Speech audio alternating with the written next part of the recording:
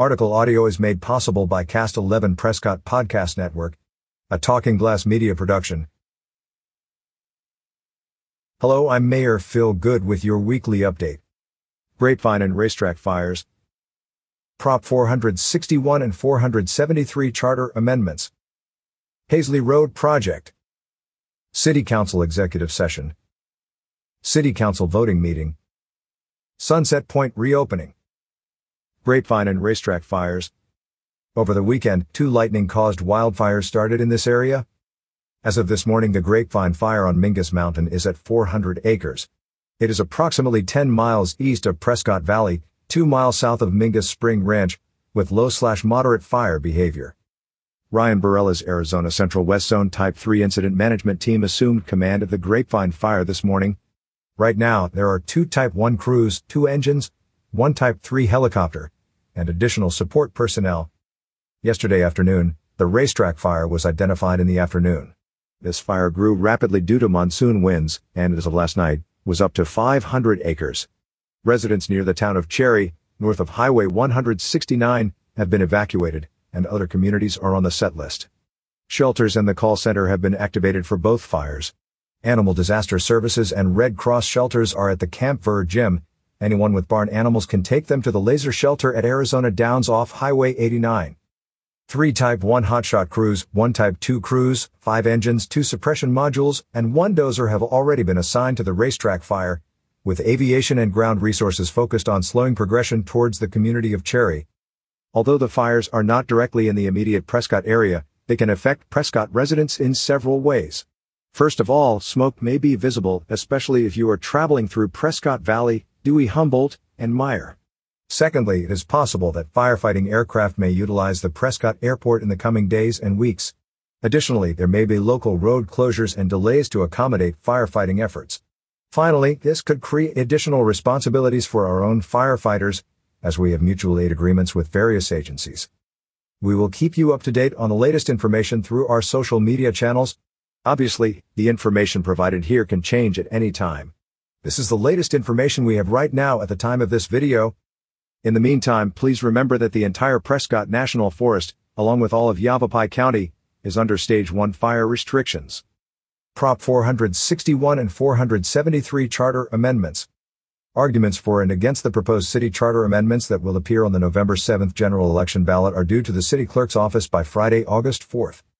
At the June 27, 2023 voting meeting, Council voted to place Propositions 461 through Prop 473 13 proposed charter amendments on the November 7th general election ballot.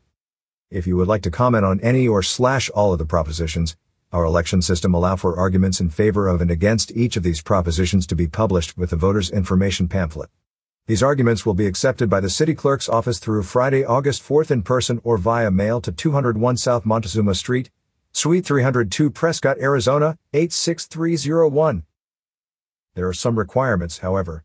First, submitted arguments shall not exceed 300 words in length, and second, the arguments need to be accompanied by a $100 per argument payment. Finally, the arguments must include the signatures of those providing the arguments and their address and phone number. Although this information will not be included in the publicity pamphlet, a copy of the argument must also be submitted in electronic format. Each referred charter amendment proposition will be listed individually on your voting ballot. A yes vote would have the effect of amending a particular city charter provision consistent with the referred language adopted by the City Council at the June 27 voting meeting. A no vote will have the effect of leaving a particular city charter provision the way it currently exists. Proposed charter amendments are available for review on the city website at Elections Information. For additional information regarding the charter amendments or the 2023 election, please visit the city website or contact the city clerk's office at 928-777-1437. Please understand, these propositions will not appear on the ballot for the August 1, 2023 primary election. These propositions will be on the general election ballot on November 7th. Read more about the proposed charter amendments. Hazley Road Project. I am pleased to report that the Hazley Road project is scheduled to enter Phase 3 this week. Phase 3 runs from North Solar Heights Drive to just west of Banning Creek Road. Following completion of Phase 3, crews will perform final asphalt paving operations along the entire project. The overall project consists of reconstructing the asphalt pavement along Hazley Road, from the intersection of Valley Ranch Circle to just west of Banning Creek Road, as shown in the map. Additionally, this project slightly narrows the roadway width of Hazley Road, adds a sidewalk on the south side of the project limits, protects the curb along the north side of the roadway, upgrades the existing storm drain system and ties in the existing concrete driveways with the new infrastructure. This entire project is scheduled to be finished this summer. Once complete, this project will increase pedestrian safety, extend pavement life, and improve the road quality for local motorists. City Council Executive Session. Council will meet tomorrow at 1 p.m. for their executive session. There will not be a study session tomorrow.